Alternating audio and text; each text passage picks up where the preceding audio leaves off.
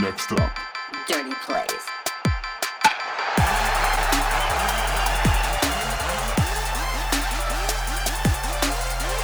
Everybody's ready to go. He's ready to go. I'm ready to go. And you're ready to go. Boom shakalaka.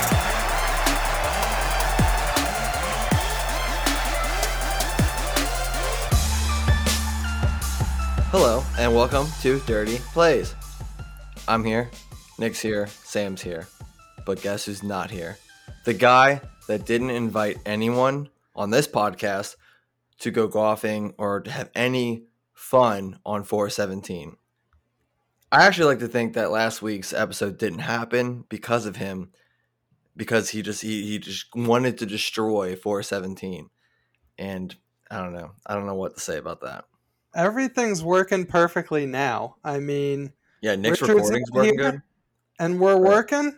Life is good. I just want to say, what kind of dedication is this? I mean, this guy thinks he can go on vacation to Florida and not pod? Get out of here. What a lazy piece of shit. Inbred. I mean, you can't carry a mic with you to Florida? Jesus Christ. I mean, you carried it to my house without your wife knowing what the mic was for, and he can't even take it to Florida to podcast. Exactly. Where's the dedication? None. Zero. Can't believe he's missing an episode. Embarrassing. Piece of shit. Yeah, because you guys wouldn't record without me last week. I'm the only one to never miss an episode. Woo! I barely made it here tonight. Nick's last man standing. To be honest, I didn't hear any of you guys on episode 54. So, That doesn't count. Yeah. That was an ad. That was a big dirty ad. Fair enough. I would like to the majority of the people that do listen to us, I would bet like 75% of them were like, "What the fuck is this?" Oh, But for the 25%, they were like, "Yeah, heard you loud and clear." I'd already forgotten what episode 54 was about, but it's about love.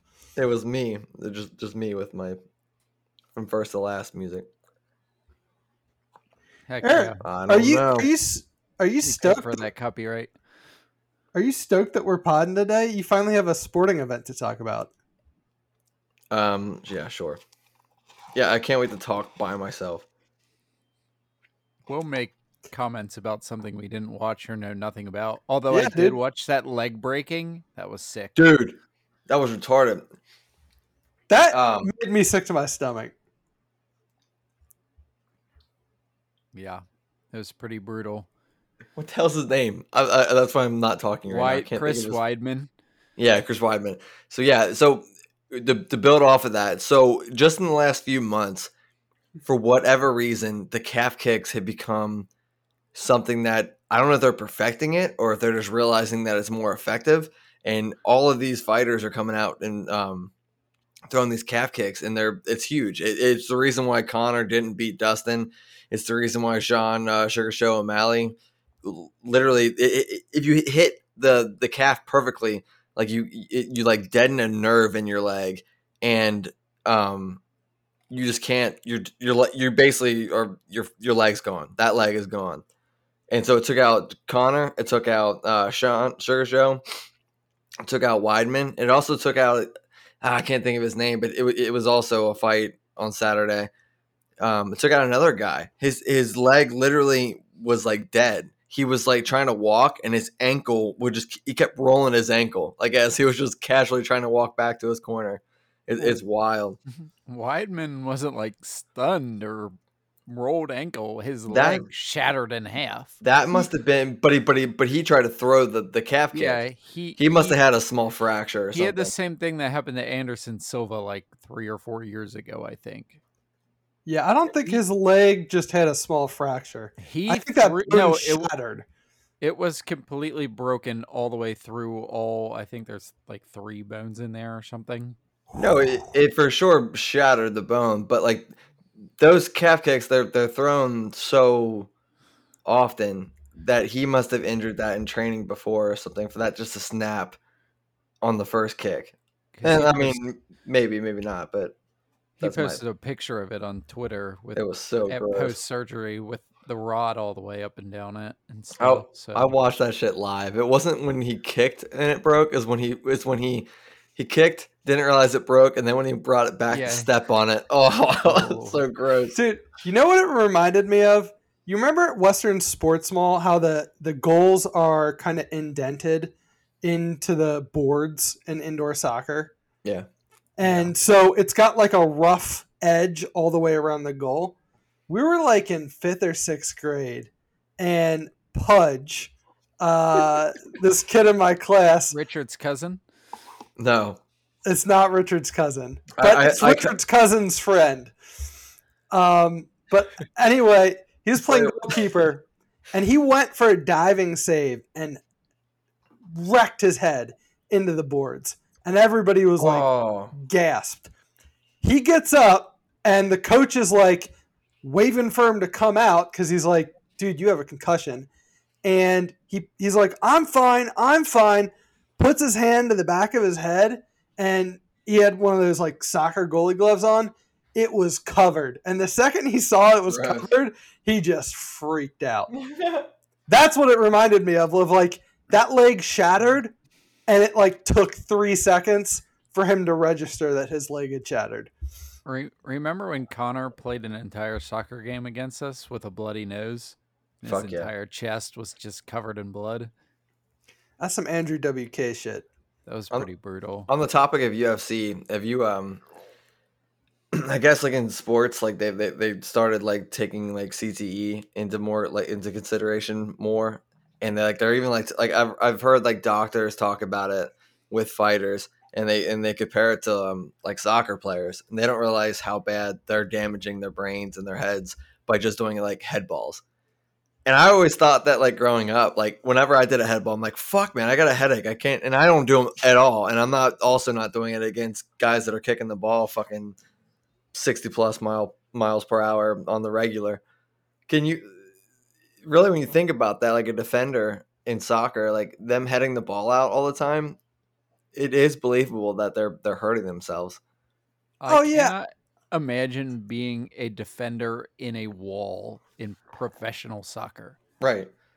But just think about like the nonchalant clearance with a heavy weighted cross, you know what I mean? Well, we're wondering like why dudes and pros can head the ball 50 yards because the ball's traveling so fast into their head.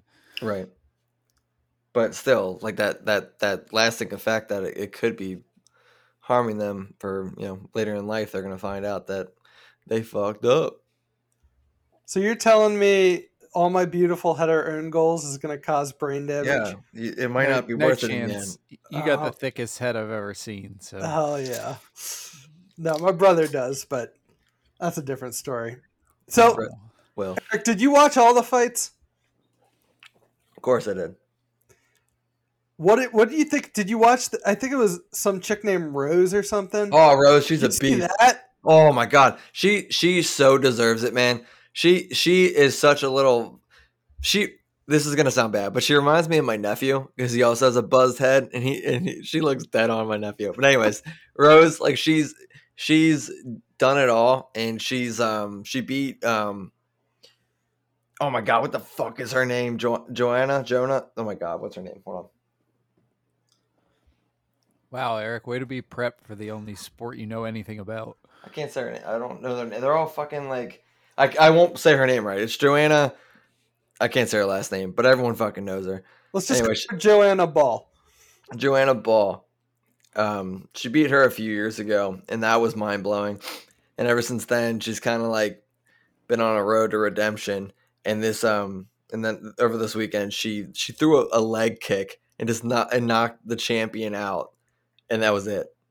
And you could tell on her face and like through her interview after the fight that she was like over the moon happy with her performance, and she was crying and stuff. And you don't normally you don't like buy into their success stories and shit like that, but you truly felt like happy for her. Joe Rogan was crying with her in the middle of the octagon.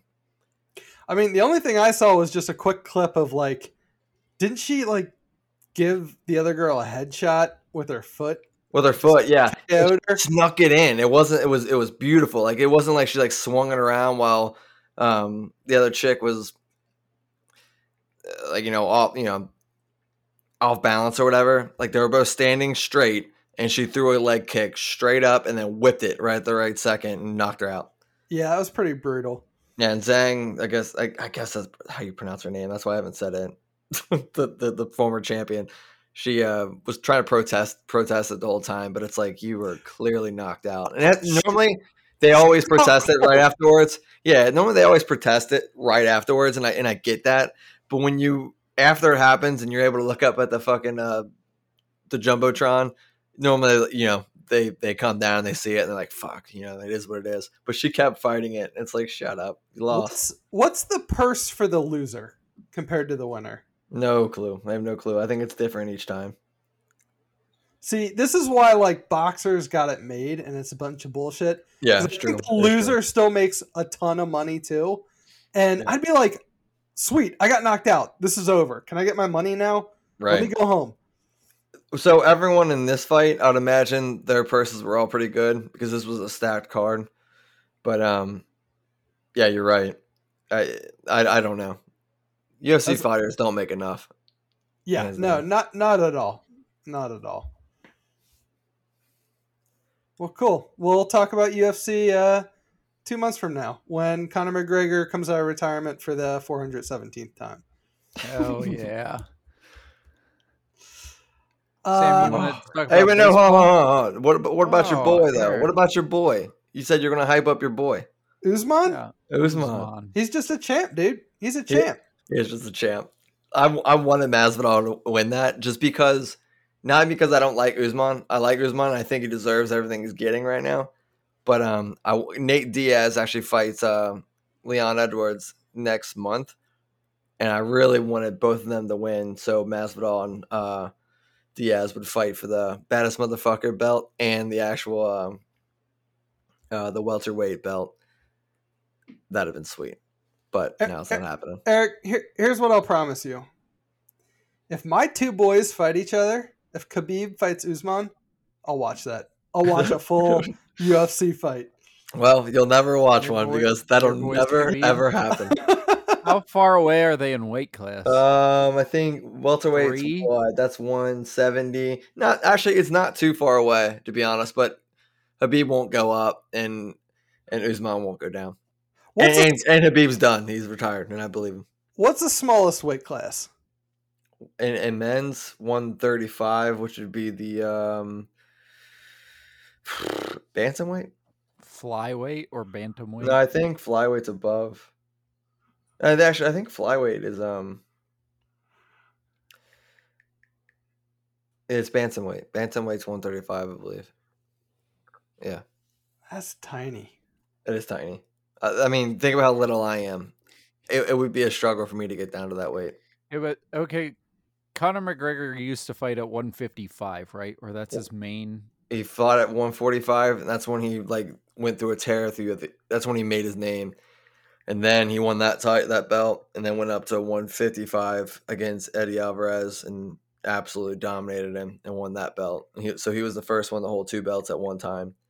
Yeah, and he's also fought at 170. So he's one. I think he's the only fighter to go across 3 weight divisions, and at least have victories and knockouts in 3 different weight divisions.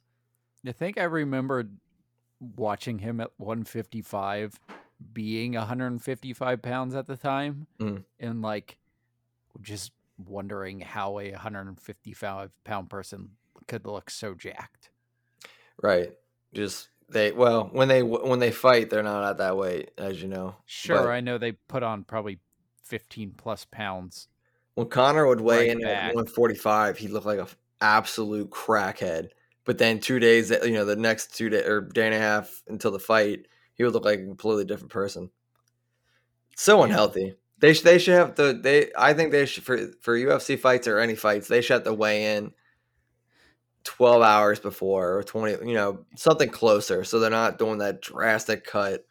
And it's insane. Kind of giggling at your CTE talk earlier because has anybody watched UFC? Obviously, these guys are going to be fucked up later Right, in life. right. Like, But they that's do why so much terrible shit to their Right. bodies right, that doesn't include the fighting. Like, right, even without fighting, they do so many terrible things to their bodies.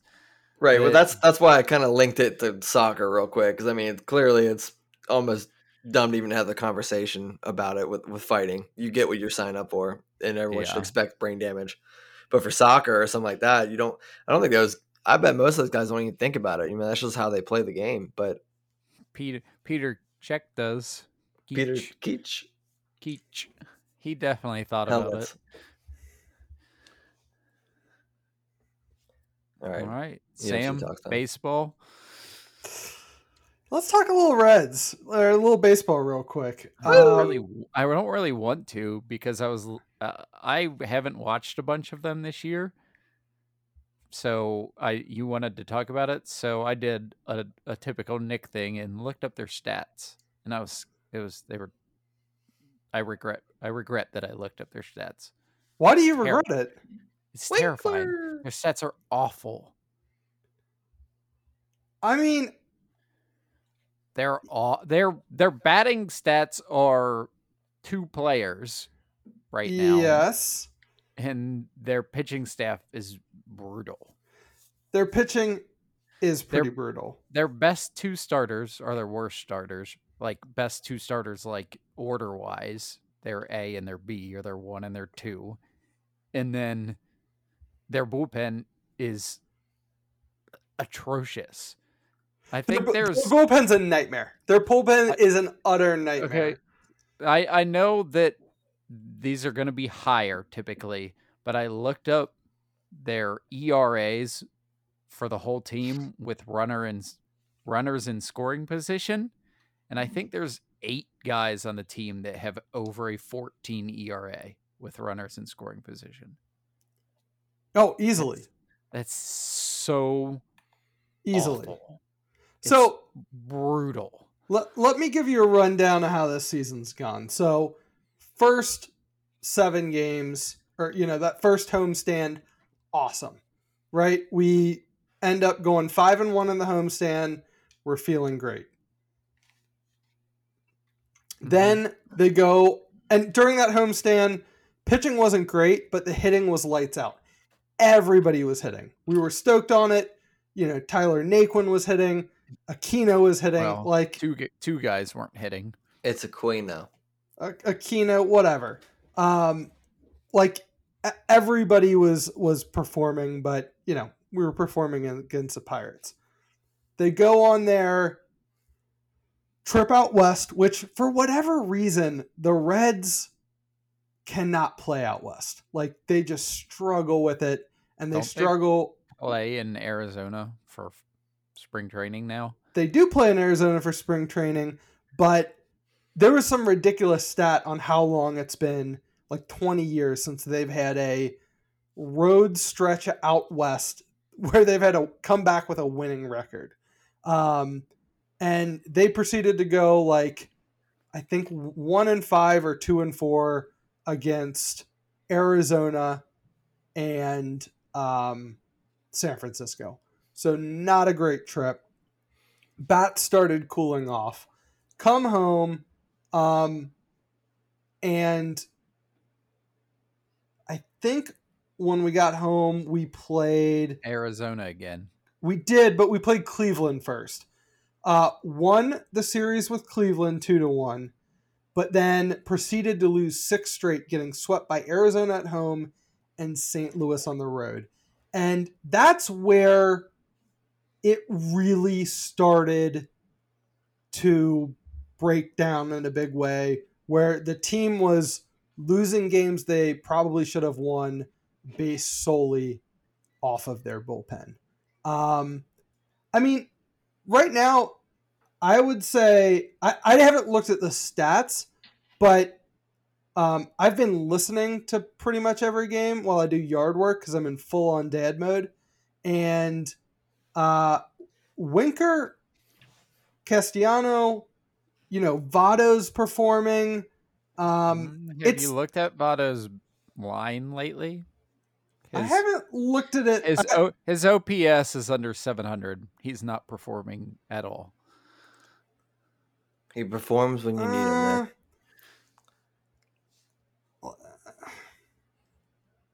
Like maybe, like I'm telling you, this is just as a stats guy. Maybe he's come up with a couple decent big hits, but he's definitely done that. His overall line is bad. Suarez is worse. Oh, Suarez has been ice cold. Suarez might be the least valuable player in all of Major League Baseball at this point in the season. Yeah, Suarez is really struggling. Yeah,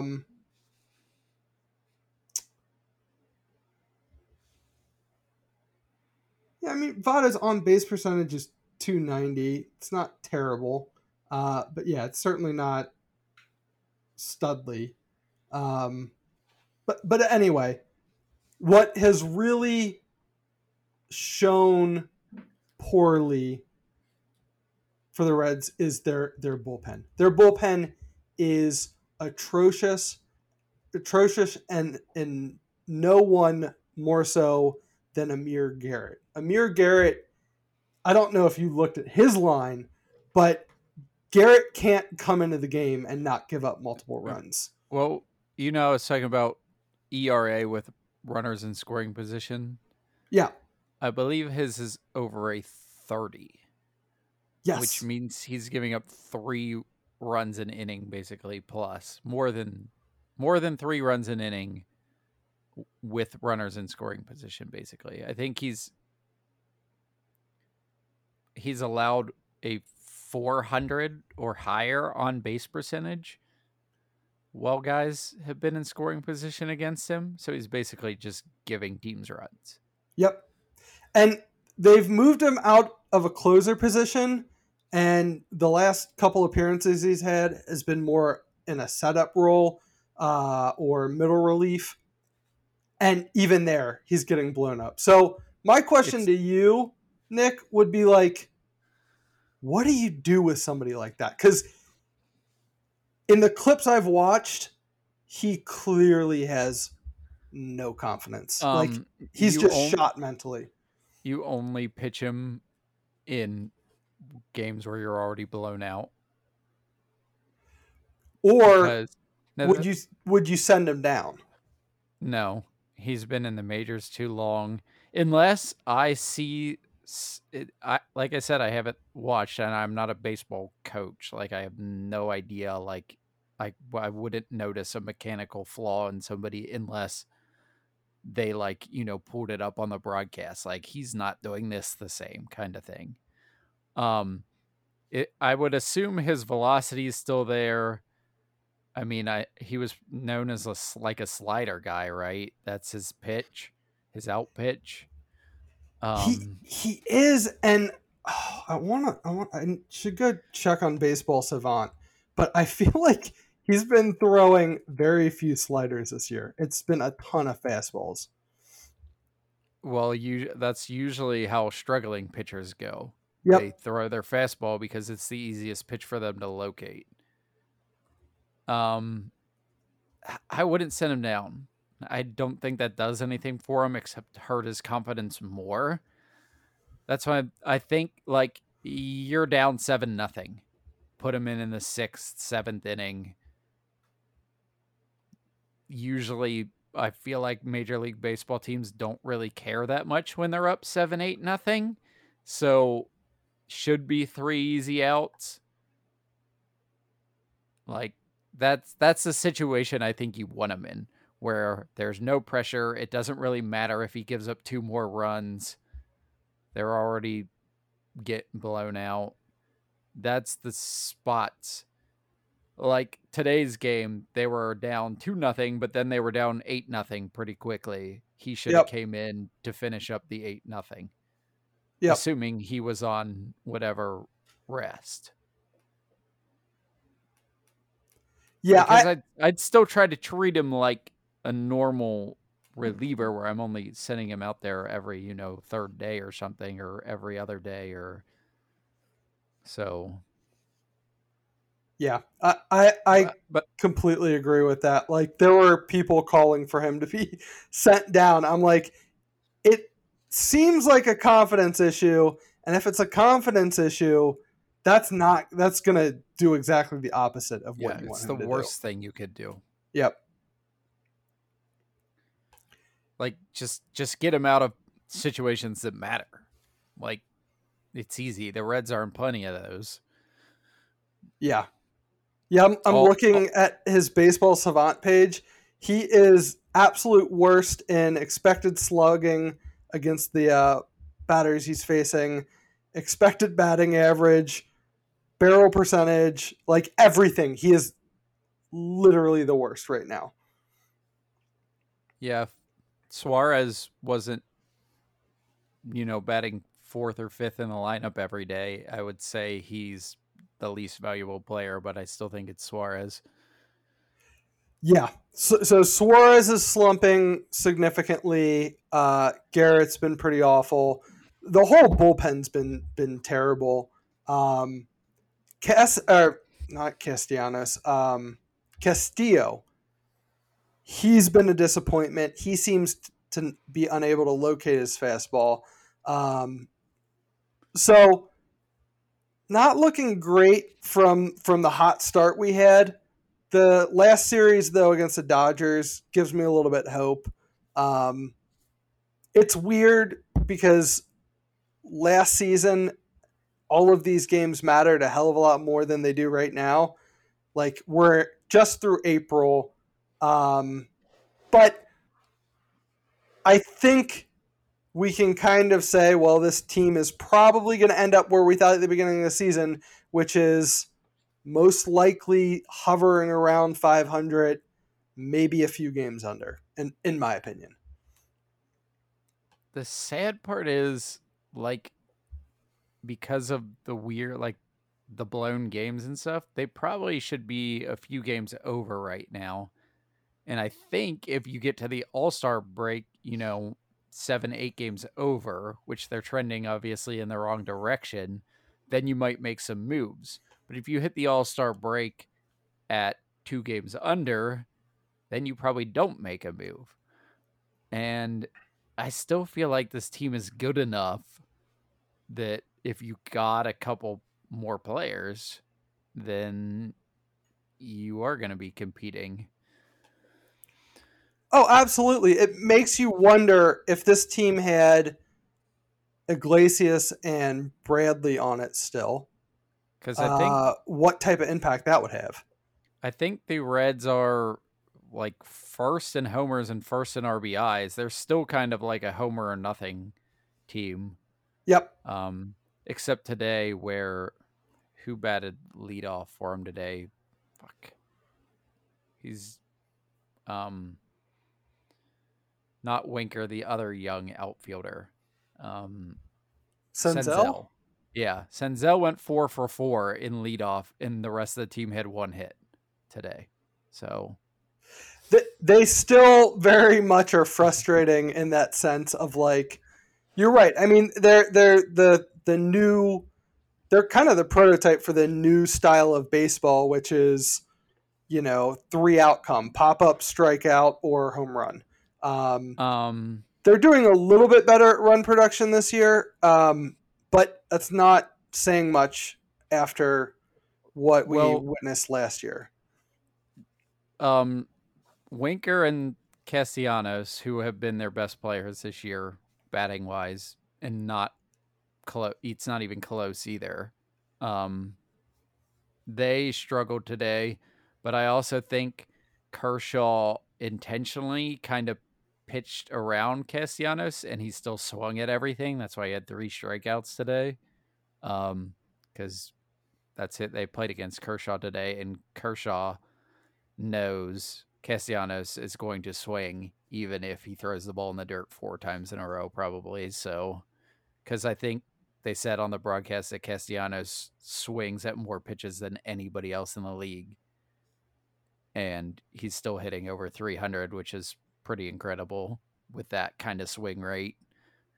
Yeah, like, when I was saying, like, I'm looking at their schedule right now, when I was saying the bats have been good, like, it's been a lot about run production. So I wasn't really looking at any individual players' stat lines, but more so some of the run production they've put up.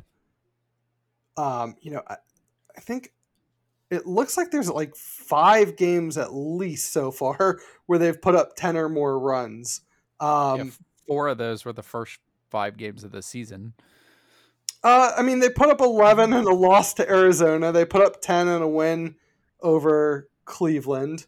They've been putting up 5 or 6 here and there. They lead the league in RBIs, so the run creation is definitely there. The frustrating part of that is you also look, and they have 4 games where they didn't score a single run. Yeah, because they're still kind of not necessarily homer or nothing, but they're close to that. Close to it, yeah. All right. Well, we're pretty far into this. Do we want to move on to the most important topic in sports? I think we should. For me, it's the most important topic in sports the whole year. More important than any game, more important than any championship. It's the NFL draft. It's draft eve, Nick. It's the best week of the year for me. Tomorrow's round 1. I'm so hyped. Like, I wasn't that hyped last year about the draft. I wasn't. I think the Bengals have really hurt my...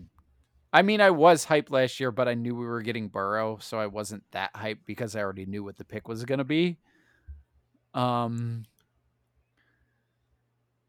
Plus, this year, the offensive firepower is crazy.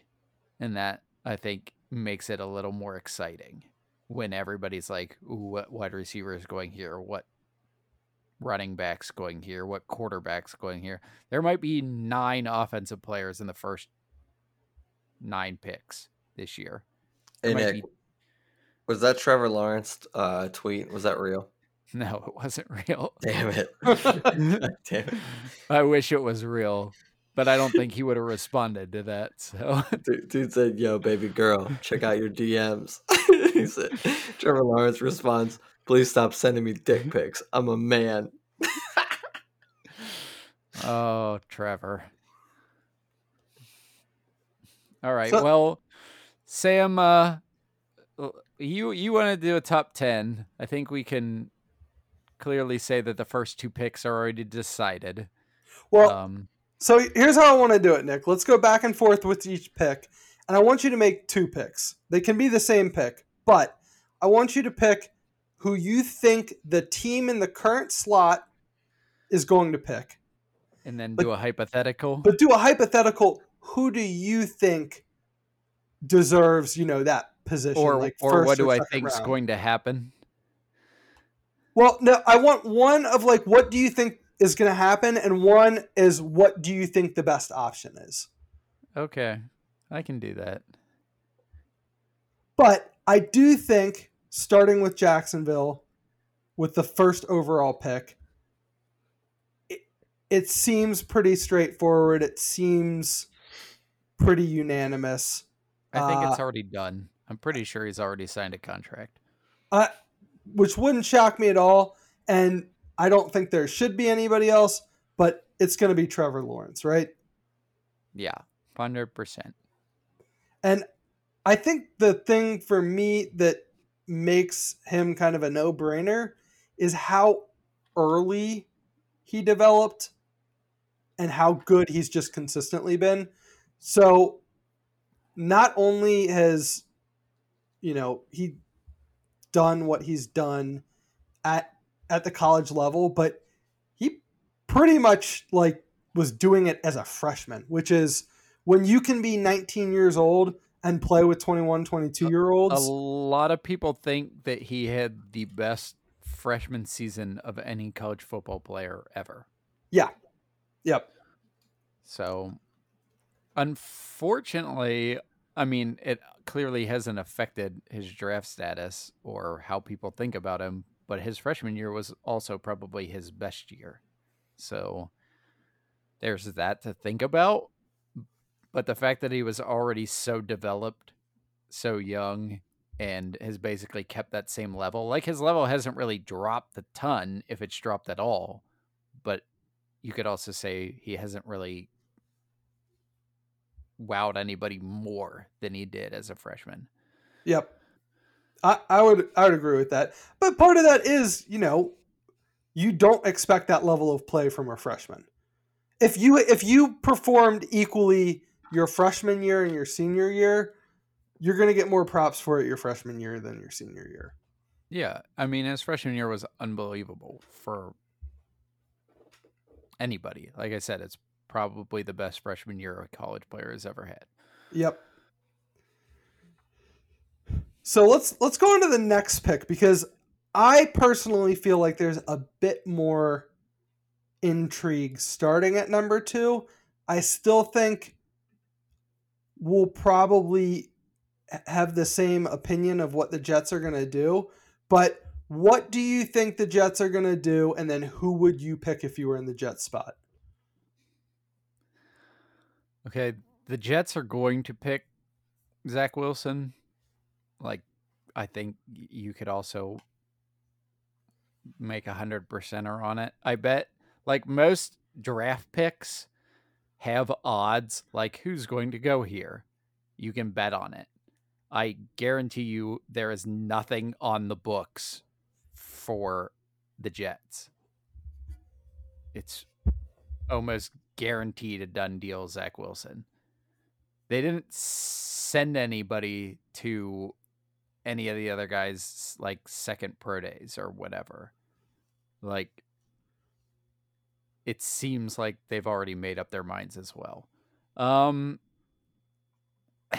If I'm the Jets, I'm probably taking Zach Wilson, because I don't think any of the other quarterbacks separate themselves. Like, he played for BYU. I can tell you I watched 0 full BYU games, but I've seen enough highlights that he doesn't really, like, you could talk about Justin Fields, you could talk about Mac Jones, talk about Trey Lance.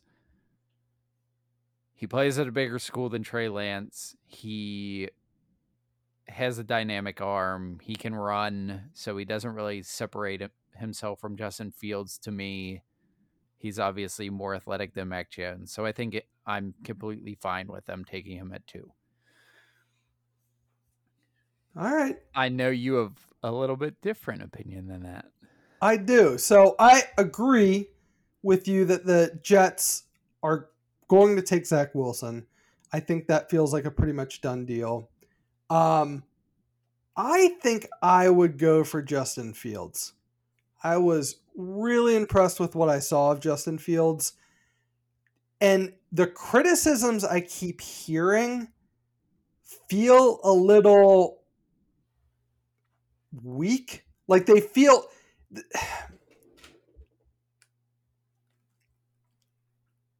I'm not buying, I guess, the reasons. I'm trying to figure out.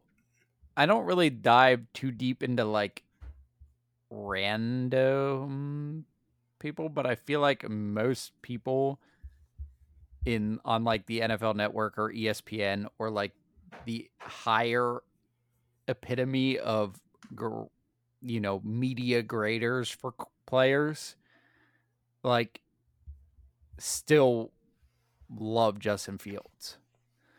Like, the criticism's coming from like Twitter more than anything. Yeah, or teams themselves. There just doesn't seem like there seems to be some discontent around him.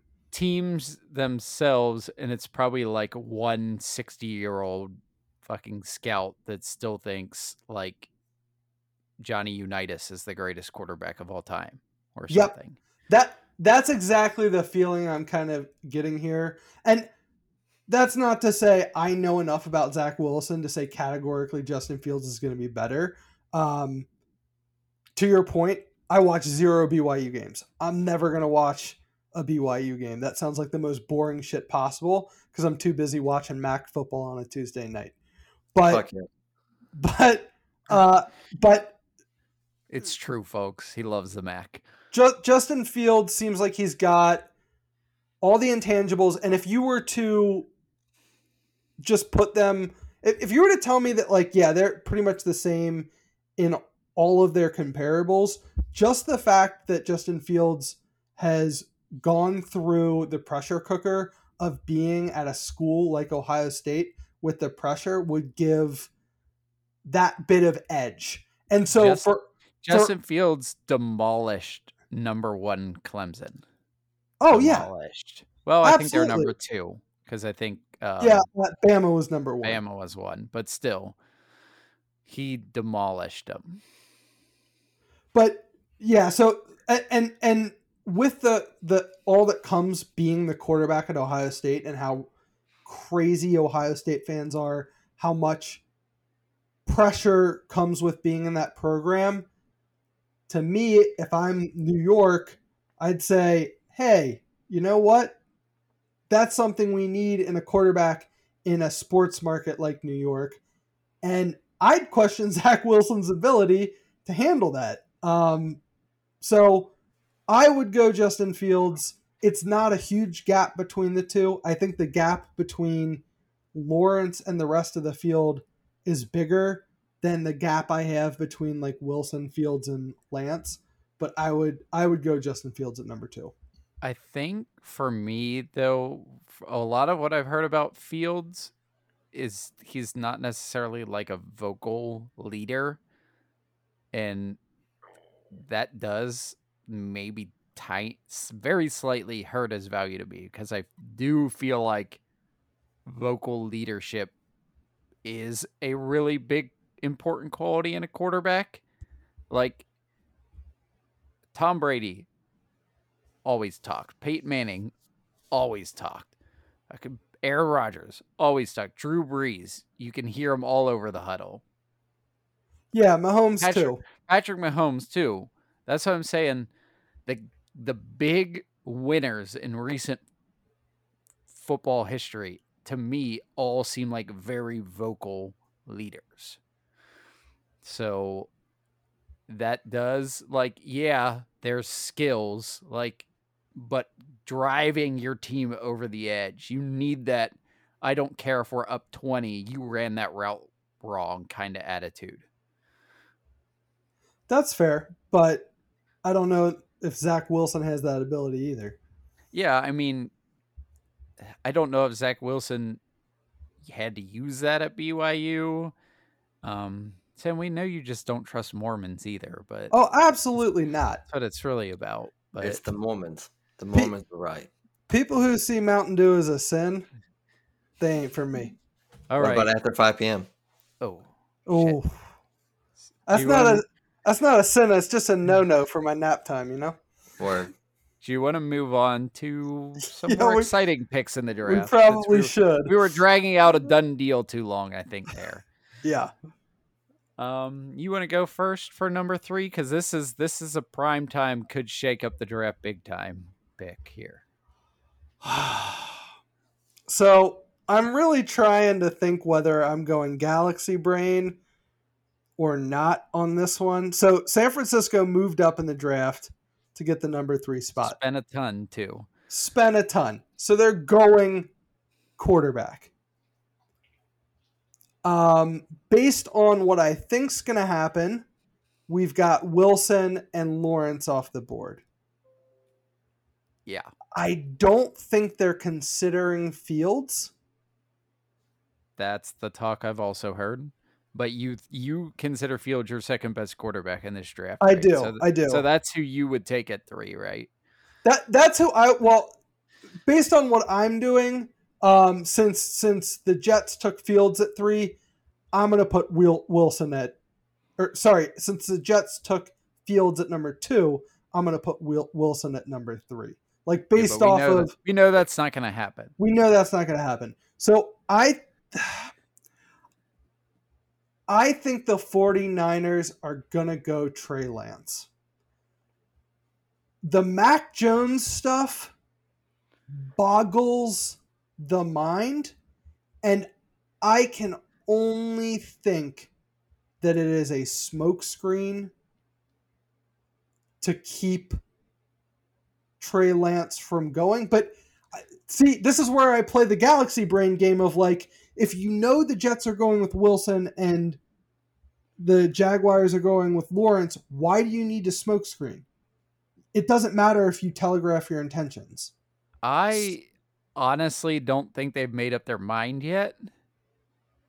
But also, I don't know if you know this, you probably do, but apparently there was some really hot Jimmy Garoppolo back to New England rumors right before we started potting tonight. So if that happens, then it's guaranteed Mac Jones at 3. That might happen post-draft, but if the 49ers make up their mind that Jimmy Garoppolo is no longer on their team, you're picking Mac Jones. Trey Lance played 1 game of college football last year, and not because he was hurt, because that's how many games his school played. He plays at North Dakota State as well. He's only had 1 real season as a starter. You could say the same thing about Mac Jones. Mac Jones did start like 4 or 5 games as a junior when Tua was hurt, but I mean, I'm taking Fields if I'm them, but like we said, I don't think that's who they're interested in. And I think Mac Jones is better than what a lot of people like. I feel like the Mac Jones criticisms are he's not that athletic. It's like,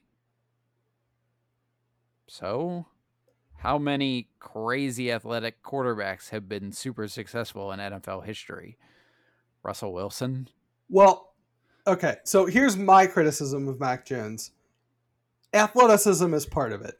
He had 5 first-round picks at wide receiver playing for him? Yes. And some of the analytics guys who look at expected catch probability on plays say that the placement that Mac Jones did not have great placement of the ball.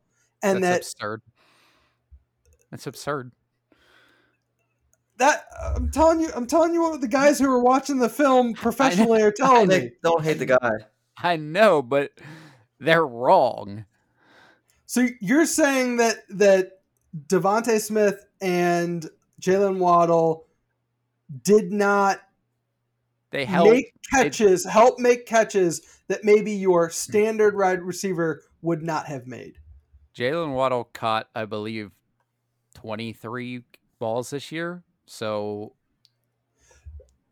Devontae Smith caught 117. Mac Jones had 200 other completions this year.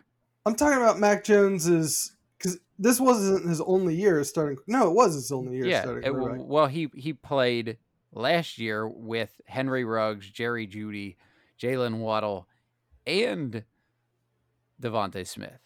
Yes, those 4 guys, all of which are going to be top 15 picks in the NFL, definitely created. But Devontae Smith has already said, I would rather play with Mac Jones than Tua, and Tua was a top 5 pick. Devonta Smith told people that if he was going to the NFL and he had to pick between the two, he'd pick Mac Jones. Mac Jones completed the highest percentage of passes ever in a college football season. Sure, maybe his placement wasn't perfect, but he completed the highest percentage of passes ever. Like, he put the ball where it was supposed to be.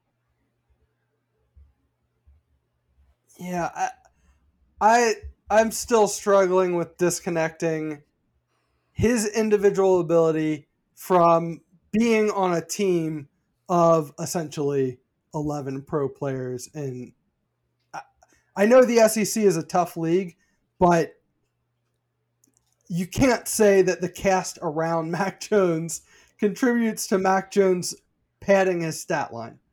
Well, yeah, sure, but his stat line was 41 touchdowns and 4 picks. It was phenomenal. I don't think. I mean, honestly, for me, it'd come down to like the interview room and the processing room is how does Mac Jones feel about himself? Like, how confident is he? Because that's one of the things we love about Joe Burrow, right? He's swaggy. Absolutely. He's swaggy. He's confident. Joe Burrow doesn't have a top 10 arm in the NFL. Joe Burrow probably doesn't have a top 15 arm in the NFL. But his cockiness, his swagger, his I can win any game you put me in attitude is what we love about him. It's not how well he throws the ball. It's his thought process in winning the game. All I'm going to say is Jimmy Noppert's cocky, and that kid can't do shit. Word. Straight up. Yeah. All right. So let's move, so tell move me. on No. So are you saying San Francisco 49ers are picking Mac Jones? I think so. All but right. I think they should take Fields. Based on our current board, I think they should take Fields. I think they're picking Jones. All right. I think they should take Wilson, considering I think Jones should go, or Fields should go second. I think they're going to take Trey Lance. All right, let's move on to number 4. I think we're going to have more consensus around number 4. What do you got here, Nick? Mine is that Atlanta Falcons should take Kyle Pitts. And if I was at number 4, I would take Kyle Pitts. Okay. I love that name. Kyle Pitts is the best non-quarterback in this draft. Yep. I think Atlanta is talking about trading Julio Jones. You do not trade Julio Jones if you're in win now situation. You also do not draft a wide receiver / tight end if you're also in win now situation. If you are a win later team, if you think you're done for right now, your window is closed. We're also talking about a team that was in the Super Bowl fairly recently. 1, their defense is still pretty bad. 2, Matt Ryan is 36-37. I think you have to think about a developmental quarterback.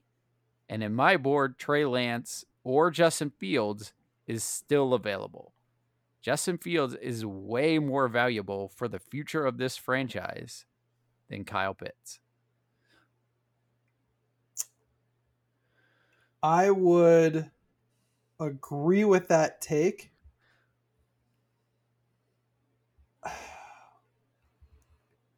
I just don't think that's entirely the mindset Atlanta has right now. And I don't know. Yeah, unless the Julio Jones trade rumors is, like you said, a smokescreen. Earlier, you were talking about smoke screens earlier. Yeah, I think if you're drafting Kyle Pitts, Julio Jones has to still be on your roster. I agree, because if you have Julio Jones on your roster, Kyle Pitts, Calvin Ridley, like, they're one of the most potent offenses, and you're taking a shot at winning this year or next year. Plus, you're picking up 4th in the second round, which gives you a good shot at one of the stud running backs in this class too. So Yep. So I think it's going to come down to their mindset. I don't think they're going to take the win later approach, particularly if 3 quarterbacks go. I don't necessarily know if they're going to want to invest. I also think this is a big trade spot. I think anything past 3 is a big trade spot, because I think there are a lot of teams desperate for quarterbacks, and knowing that the quarterbacks are going to go 1, 2, 3 creates a situation where I think somebody else is going to trade into the top 10. I would also depends on who the quarterbacks are. because that leaves only 2 that are supposed to be, these top 10 pick guys. Well, if the wrong one's there, like let's say Mac Jones is the one that falls and not as many teams are high on Mac Jones. Well, then your trade market's smaller, obviously. So yeah. But to your point at the beginning of this, Kyle Pitts is just a freak. He's an utter freak, and I think he's going to have a long career terrorizing defenses given his athletic ability.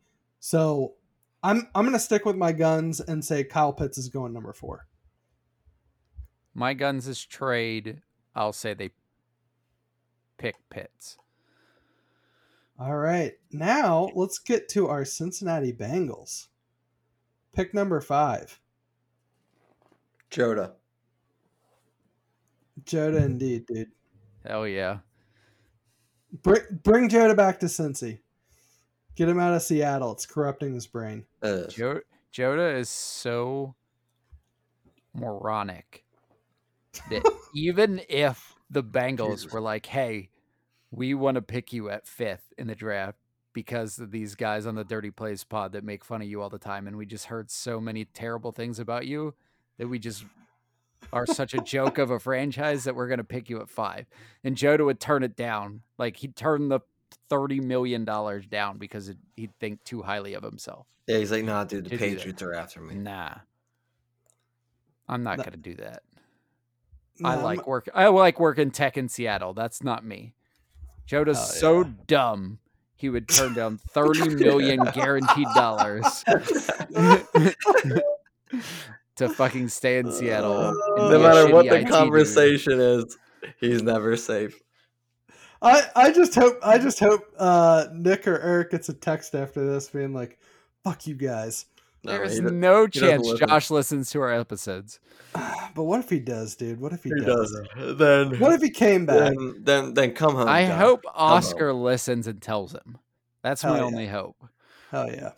Well, let's get back to the task at hand here, Nick. Who are you picking? Who do you think should go at number 5? The Wask at hand. Or who do you think the Bengals are picking? Who would you pick? If Pitts is gone, Penny for both. All right. I'm gonna for who they're picking, for who I think they should pick. It's Penny for both. If Pitts is gone, yes, agreed. This I'll tell you why real quickly, and then we'll go to you. I've read that there are 17 or 18 wide receivers in this draft that could go in the first 2 rounds based off talent.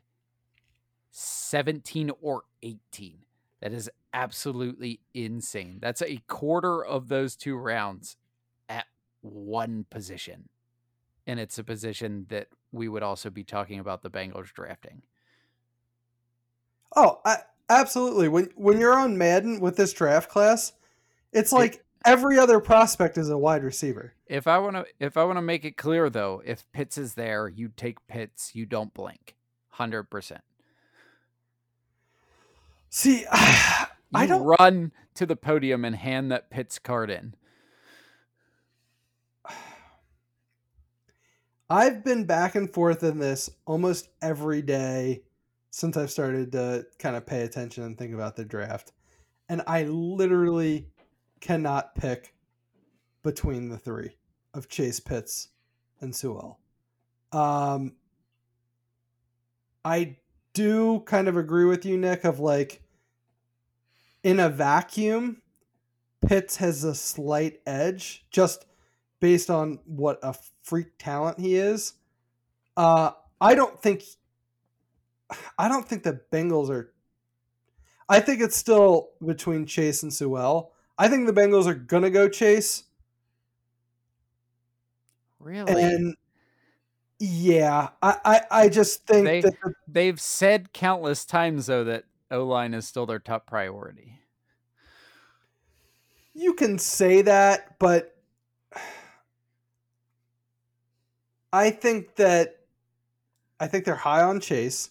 I think that they've just lost a generational talent at wide receiver. And I think from a marketing perspective, And I hate to be like this, but this is, I'm sure, how Mike Brown thinks about it. It's a lot easier to market a stud wide receiver than market a stud lineman. Sure. You're going to sell more Chase jerseys. It's a great name to have on the back of a jersey. Exactly. And the whole angle of reuniting him with Joe Burrow, like, that's something I think that they'll take into account, whether they should or not. Especially if he picks a great number like 8. I can't remember what his college number is. I think it's like 11 or something. I was actually thinking about that the other day. Like, if I were to be a professional player and I get called up, the first thing I do, and they're like, "What number do you want to be?" It would be 69 so quick. Can you imagine if we knew someone, like one of our friends, and then we saw them like on the United States national men's soccer team, and they go out on the field with the fucking number 69 on their jersey? Like, how fucking funny that would be. How do you choose any other number? Yeah, would be great. Historically, though, in the NFL, the only people allowed to have 69 were linemen, either offensive or defensive, I believe. So that limited the number of people, obviously, that could choose it. Now, can you really not choose like any number you want in football? It has to be like specific. Each position is designated certain numbers. This year, they passed a new rule that greatly broadened that. I still don't think wide receivers or running backs or tight ends can wear 69. I think that's still reserved for linemen only. I could be wrong, but I'm almost 100% sure of that. Free the 69. Hashtag it. All right, Sam, you're Chase at 5. That's what I'm Chase at 5. Do you think the Bengals are going to do that too? You and the Bengals are both Chase? I think I'm Sewell. Or I don't know why I can't say his name. Is it Sewell? It's basically Swall. It's Swall. Swall. Swall. If there's 100 little delegates in my head, 50 are going Chase, 50 are going Swall, and there's a little tiebreaker delegate that goes Swole. I want to say that I would be perfectly happy with any of the 3. Oh, I agree. Completely happy and content. Yep. Like, the only way the Bengals could fuck this up is if they trade back and don't get what I see as appropriate value. And by appropriate value, I mean like 2 future first-round picks. Yep. Completely agree. So, like, if New England is like what San Fran traded to Miami for the 3 was this year's first round pick and then their 2022 and 2023 first round picks. If Cincinnati can't get the same thing from New England, I don't want it. Agreed. Yeah. I think at this point we should stay pat with what we got. No, that's what I prefer too, but could you really pass up 2 extra first round picks when you're the Bengals? Absolutely not, but I don't think that package is coming the Bengals' way. No, the Bengals probably turn that package down. Probably. If somebody's dumb enough to offer, the Bengals would be even dumber and turn it down. Yeah. Okay, moving on from the Bengals. Number 6, Miami Dolphins. For me, it's Chase. Because, like I said, the Bengals are taking Swole. Yep. Swole. So I said I believe the Bengals are taking Chase. I agree with you that the Dolphins are probably looking at wide receiver. So I think the Dolphins go Jalen Waddle. But even if Chase is thick. No, I'm saying in my scenario of what I think these teams are going to do, Chase is off the board. I think in reality, the Bengals are going Chase, even though I personally would prefer Sewell at that number 5 pick. So based on what I think, how I think these teams are going to act, I think that Chase is off the board, which means that Miami is going to go for Waddle. But I think if that's fair. Sewell was there, if Penei Sewell was still there, that's who they should go for because their offensive line is atrocious. You think Miami should take the line? I think they should, but I don't think they will. I think they're going to go wide receiver. I have seen absolutely zero mock drafts from any single person anywhere that's had them taking an O-lineman where I've heard and seen the exact same thing. Their O-line isn't that good. So why is even so many mock drafts, even with Chase and Pitts gone, it's still a wideout. It's like, you guys know you need a lineman. Their line makes ours look good. I've heard some, I wouldn't go that far. I've heard some teams are higher on Slater than Swole because they think he's more pro ready now. They think he's more versatile.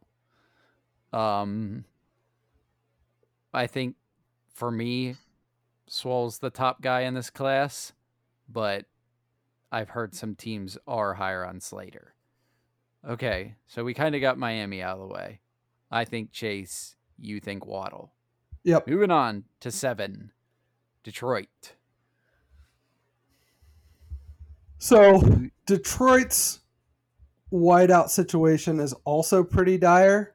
And if Waddle and Chase are gone, I think they go Devontae Smith.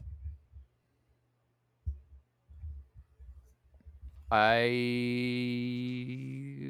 would say I want to agree with that, but I see Smith taking a little fall in this draft.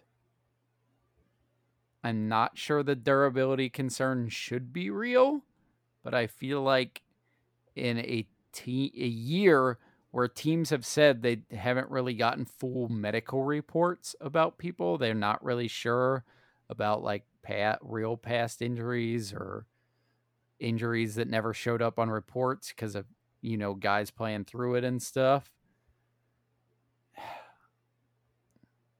I have a hard time. I'm also low on Waddle. I'll talk about Waddle, but I haven't got to Waddle either. I love Smith's route running. I love his playmaking ability. I love everything about him as a wide receiver. The size doesn't really bother me, but I'm not handing him a multi-million-dollar check. So I think the size is going to scare some people off. I think Detroit trades away the pick.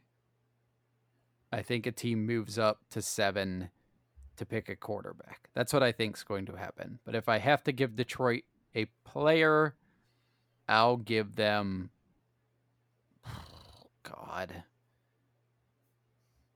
I'll give them Patrick Surtain because they still need a corner, even though they took a corner with their first pick last year.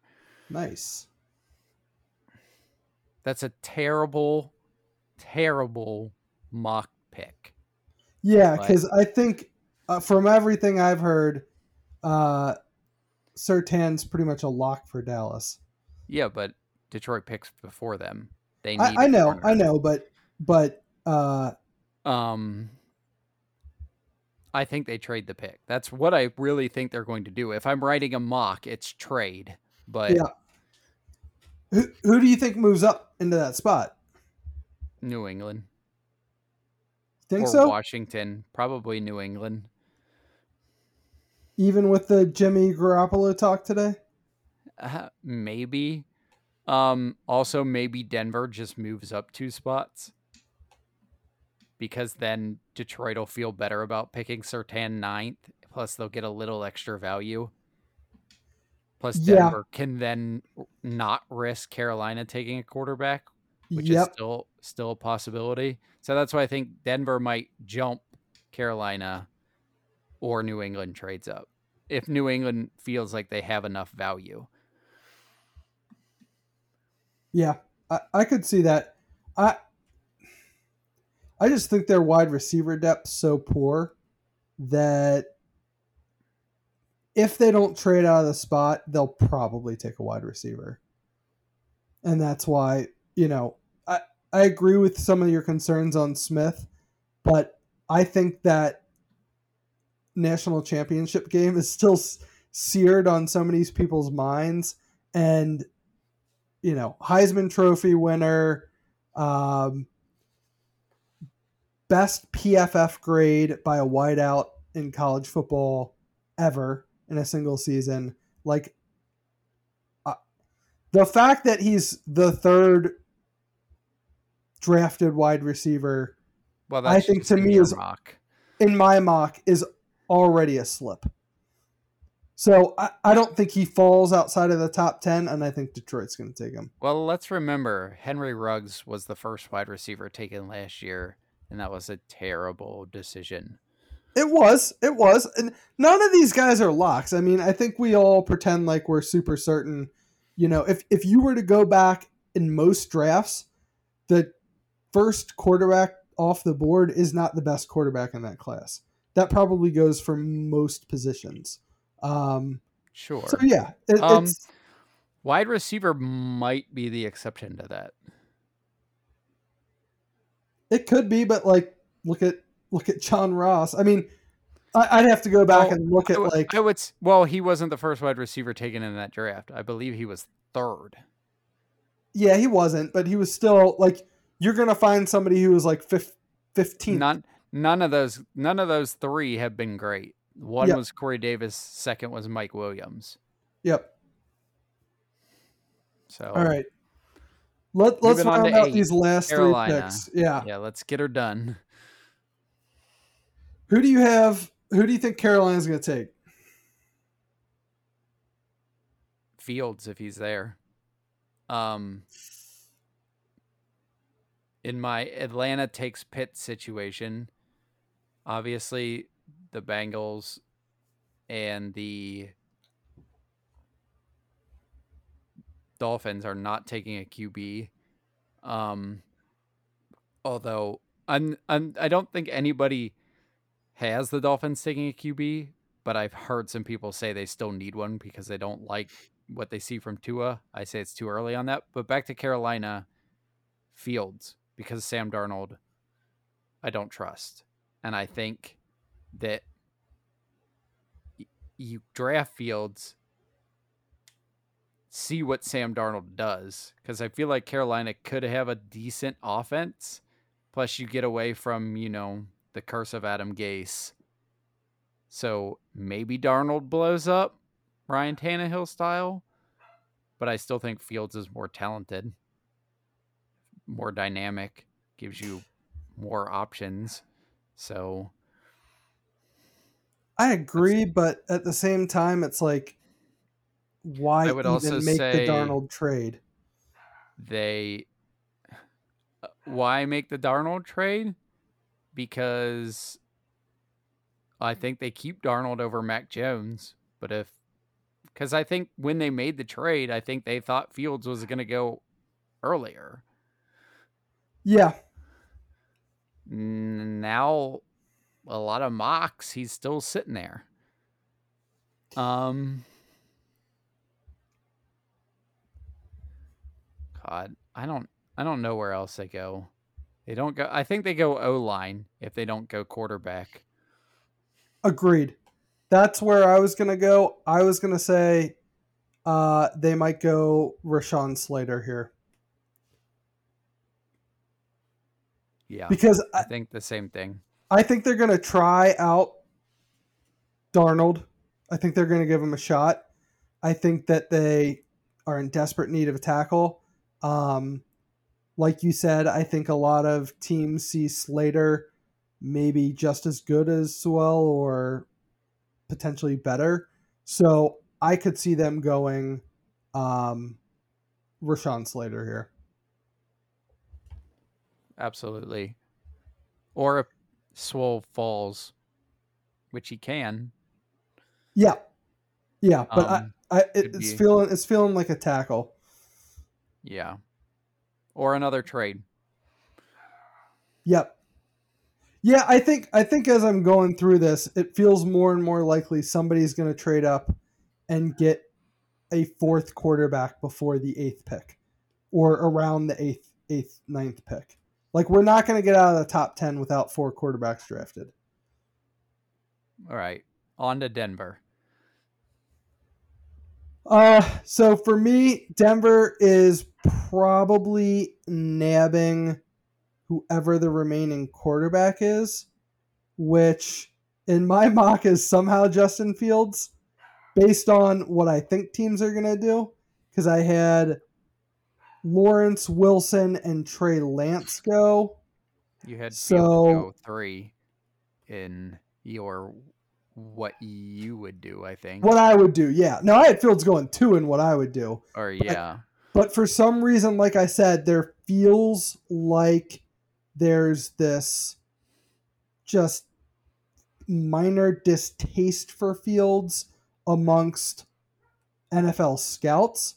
I like a lot. There's a lot of people in the media touting Fields as like, this guy should be number 2, but there still seems to be these lingering doubts about him that I don't entirely think are justified, but I think NFL teams buy into. So I think he's going to go to Denver at 9. The reality is, I think if you were to say 9th pick, irregardless of who goes, irregardless of who has the 9th pick, Fields is probably gone before then, because I think Denver might be the one that trades up.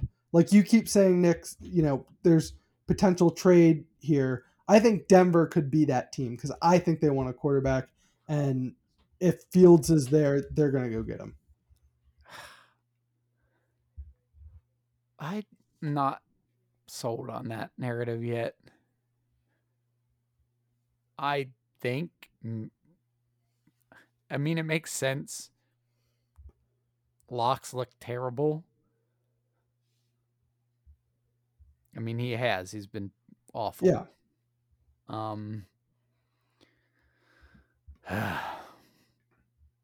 I think my remaining quarterback is Trey Lance at this point. Yep. Based on what I've talked about. I don't mind that pick because I don't necessarily think he beats out Drew Lock in camp.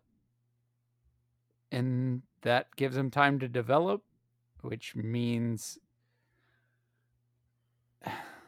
you get what you want. But then at the same time, Denver still has a pretty good defense. I don't know what exactly puts them over the top, though, out of remaining players. The top, I don't see them picking Waddle. It doesn't fit the team to me. They're already deep enough at wide out. You don't need a running back. They might take an O-lineman if he's there.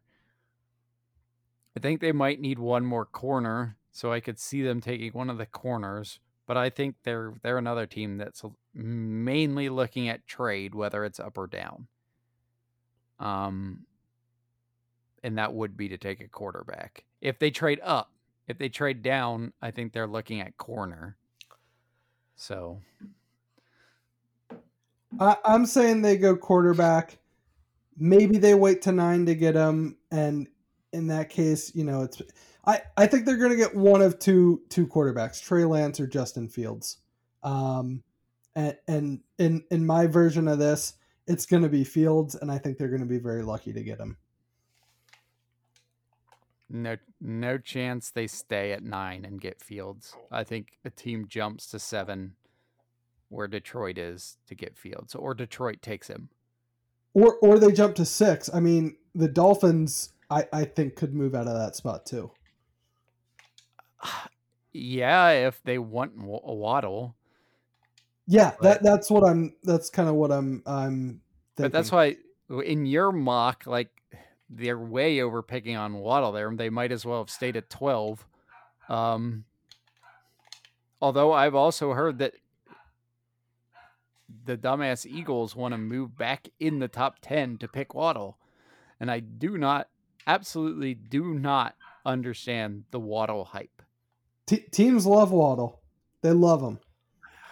Yeah, because they think he's Tyreek Hill.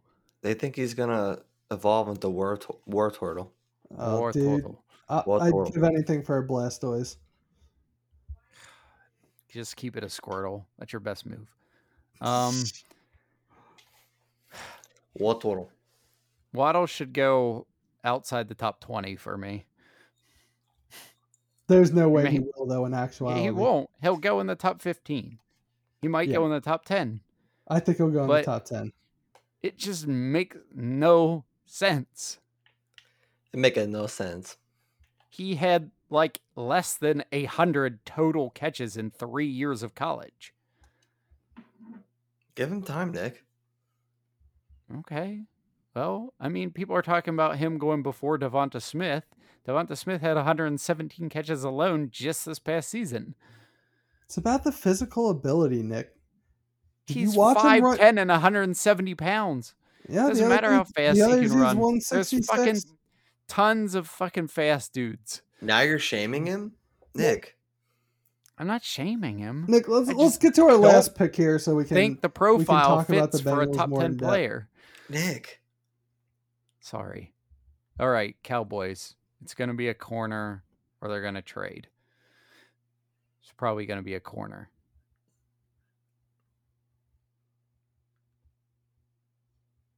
Oh, God. You talking about Dallas? Yeah, I'm talking about Dallas. That's who picks 10th, right? Oh, no. Hell yeah. Am I losing everybody? We couldn't make it through a whole episode. Can you not hear me anymore? I can hear you both. I don't think Sam can hear me anymore. Oh, shit. Nick, I can hear you. Can you hear me? We can hear you. I've been able to hear you most of the whole time, I think. Oh, okay. I think it cut out when we were talking about this last pick. So let's. I started ranting about them taking a corner or trading. It's going to be a corner. Dallas? They're going to take Patrick Surtain. Yep. Yeah. And we're done. Wow. Diddy. We got Dicky. I'm worried about this cutting out on me again. Okay. Don't worry about it. Fucking end this bullshit, Eric, since you haven't talked in an hour. All right, I got it. If you go to Florida and you miss your podcasting because you hate the podcast, you probably have Jades. Guaranteed. Definitely have Jades. There's no probable. Yep. 100% chance.